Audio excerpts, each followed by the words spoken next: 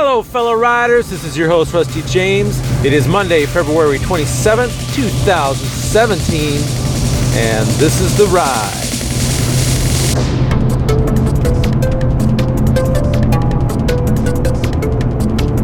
I might be on a fateful journey this morning, headed to my final interview at what I believe is going to be the next job I have. We shall see. I've kind of put it in my mind that if it doesn't work out, I've got other opportunities. We'll just keep on going, trusting God, being patient. You know the drill.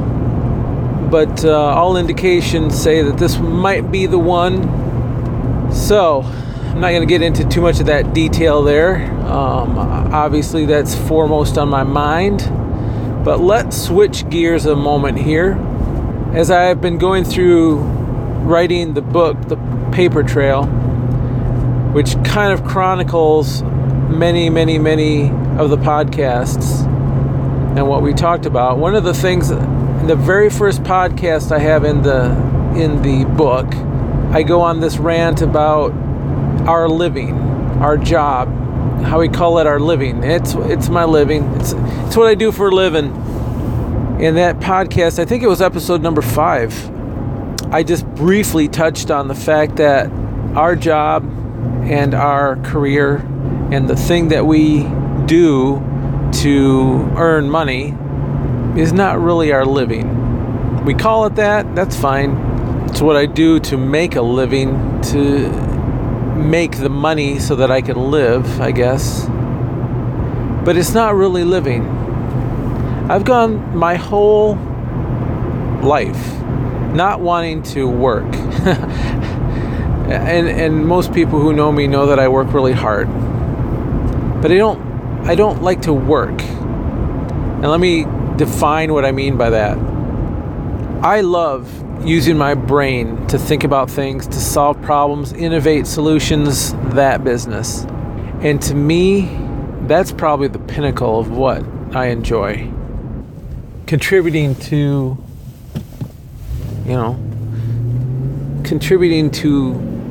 finding solutions. I love that. And sometimes there is work involved in doing that. And so that's the part that I don't like. The part that's the effort, the part that you're challenged with things and some of the mundane stuff that you just have to do. You know, as somebody who designs solutions in software and hardware, I'd rather just kind of create the thing and hand it off to the customer and say, here you go. But there's other work involved. You've got to write up the documentation. You've got to make sure all your prints are accurate. That's work.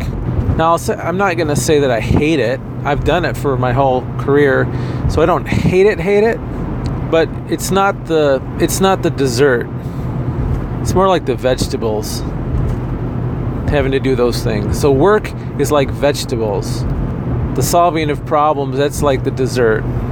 Being able to hand that off and get appreciation and respect and honor for what you've provided, that's the dessert. And I think many of us go through our Christian walk like a job. And we look at the grace that God has for us and the glory that He pours out on us and the blessings and the salvation gift that He's given to us. And man, that's like the dessert. But there's things that you have to do. You have to work your faith. You have to work your walk. You have to carry a cross. You've got to crucify some things. You know the things. And that is really where a lot of us are at this crossroads. We really enjoy the dessert parts of our walk with Christ. But it's the meat, the vegetables of the Word, the things that we always struggle with. Now, I was reading something recently, I can't remember the actual book, but the author's talking about how, I think it's the story of the Buddha, like way back when, and how this guy was trying to figure out, I believe that he was raised in a family that tried to keep him from knowing any kind of problems and issues out in the real world. So this prince was shielded from everything and was devastated when he found out the reality that there's actually trouble in the world, that there's poor people, there's people that are dying, there's sick people. He didn't know any of that. He was shielded from all of that. And then when he found out about that, he escaped his haven, his perfect haven, and wanted to be out there in the reality. And then he wanted to try to find the solution. What's the meaning of life? All this weirdness going on, all this challenge and issues. And he found that no matter if you had money or if you didn't, position or didn't have position, if you had opportunities or if they were denied you, no matter what place you found yourself in this whole thing called humanity, you're going to run into some trouble. You're going to have trouble because you have money. You got trouble because you don't got money. You got trouble because you got a big mortgage payment. You got trouble because you don't have a house. And he was pondering all this and realized you can't create a situation where you don't have trouble, which totally aligns with our understanding of Scripture and how Christ says, you will have trouble, but He's overcome the world. In other words, if you are dealing with trouble, which I say we all are, you need something to help you cope. Because you can struggle and strive and do everything you possibly can in order to position yourself in a way that you think won't give you trouble. And it's a losing battle. If you look at it in spiritual terms, we have an enemy. His name's Satan. He was cast down from heaven. And his job is to get you off track. And so you think, okay, if I trust in the Lord and lean on my bro and everything is going to go smooth, well, that's not scriptural. And if you're really trusting in the Lord, you will probably have more attacks from our enemy. Now you could choose to go the other way. Well, let's just say I'm tired of this whole Christianity thing. I'm just going to relax and just live the way the world does. And, I'm just tired of fighting that spiritual battle with the enemy. So I'm just going to not be a target for him. And you certainly can do that. And it's subtle how the enemy does this. He entices you in that way, causes you to believe that that's kind of the easier road to go. But what happens is that enticement pulls you down toward your final resting place, which is not a good place. It gets you off target, gets you off the path you should be traveling. It's not to cause you to reject God, an active rejection of God. No, it's just to be indifferent of Him. He can't handle my problems anyway because Rusty said I'm always going to have problems. Well, okay, Rusty did, but so did Jesus. So, listen to him more. But if you live that indifferent life, the things that the enemy might have actively fought against you as a Christian, he doesn't even need to actively do it. The world is out there to entice you down a path of destruction. It's easy. If he can get your eyes off Christ, that's all he has to do. It's like the rest of the world is a whirlpool sucking you down. But here I am to tell you, God didn't create you for that. He has a much better plan for your life. He has solutions. It's cool how that just came around. God has solutions for you. And this is not some, little trite Facebook post with flowers on it that says, God has a solution for you. No, God really has a solution for your situation. You have trouble in your life. Great. You're part of the family. But God has solutions. How I was talking about, I really enjoy doing the kind of work I do because it lets me create solutions. If there were no challenges in life, I would not be able to enjoy that role. So I guess in one sense, I'm glad there's challenges in the world. There always seems to be. I am trying to more and more take the vantage point of Christ. If you do that, you start to see things differently. Because Christ had challenges, didn't he? He came to the earth knowing that there would be a major challenge to his humanity, one that caused him to cry out, "Father, why have you forsaken me?" But he went to the cross anyway. Jesus had a challenge, and he faced it. And you know how he faced it? He did God's will. That's the solution. That's the solution. God's the solution. Through Christ, he provided a solution to you today. For the issue you're dealing with right now, he's the solution. Not a 10-step program, not going to 5 different counselors and having them all disagree with what your problem is. He's the solution to the challenge. Now, many who are hearing me say this are thinking maybe, great, so what is it you want me to do now? I mean, I'm just trying to be real with you. And trust me, I can hear myself say this to myself, okay? So, because, I'm the number 1 follower of Rusty James. I have to hear this stuff more than you do. It challenges me. It convicts me. What is it I got to do? Do I got to go to church more? Do I need to read the Bible more? Remember, it's not like your problems are going to go away. What's the issue here? Is it to reduce problems? I'm kind of here to tell you that that's not really what's going on. No, it's to reduce the effect of the problems in your life. There are people who can go through life fully dependent on the Lord God. Oh, let's just pick on somebody. Let's say Paul, Apostle Paul. He had troubles. He rested on the Lord, and you know what? He wasn't perfect, so he had days where he probably wasn't resting on the Lord as much as, he should.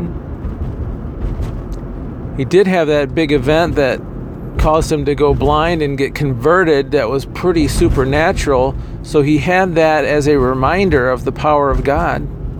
So if he ever got downcast, he could remember, the glory of God was all over in here.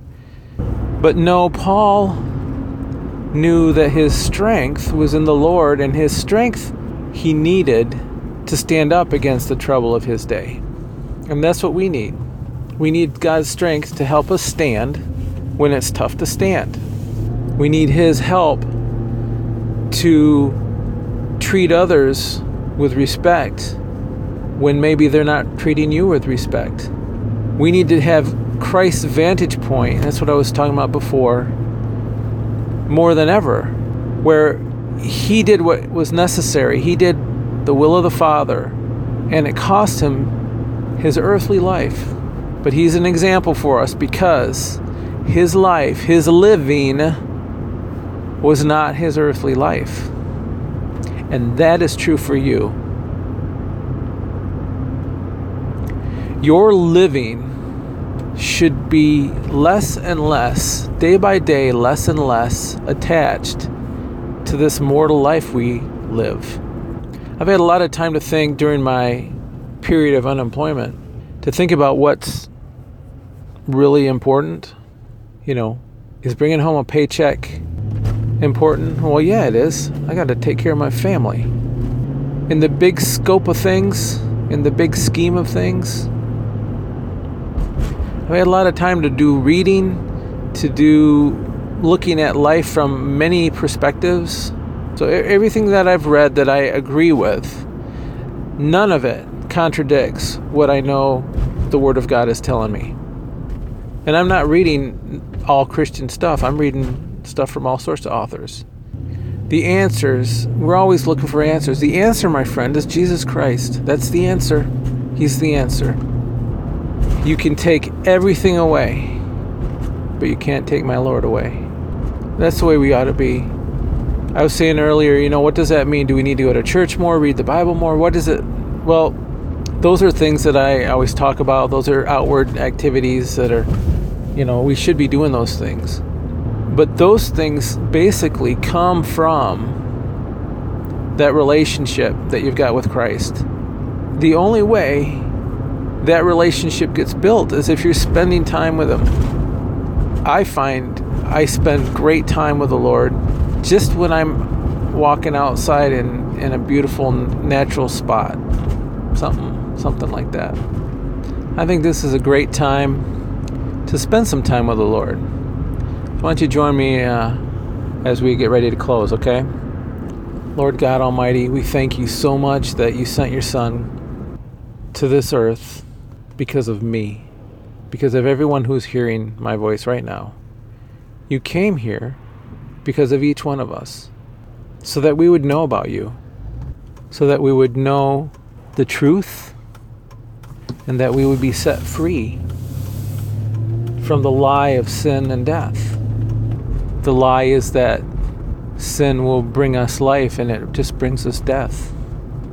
Thank you for showing that to us. Help us, Lord, to actively seek after you, actively build our relationship with you. Help us to trust you when things don't make sense, and help us to be those that share your life with other people. Help us to do that. I know when we do that, Lord, somehow your Spirit just flows through us and it invigorates us and washes away some of the doubt and anger and unforgiveness in our life when we are a conduit to others. Help us do that today, and help us really seek after your face. I thank you that we can spend this time with you and speak to you.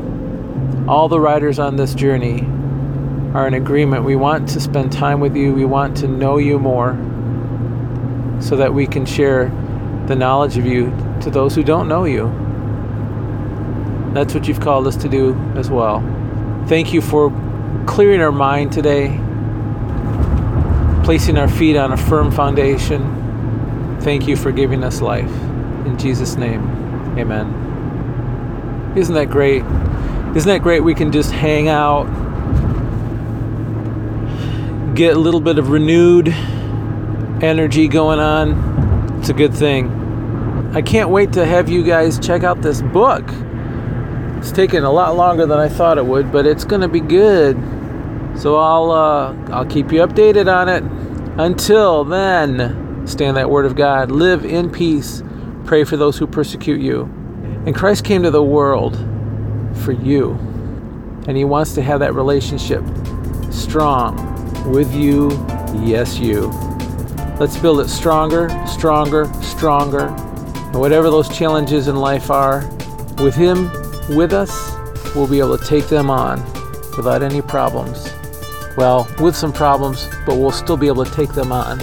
So no matter what comes down the road, Christ is with you. He will give you what you need to get past every hurdle. And I will see you on the flip.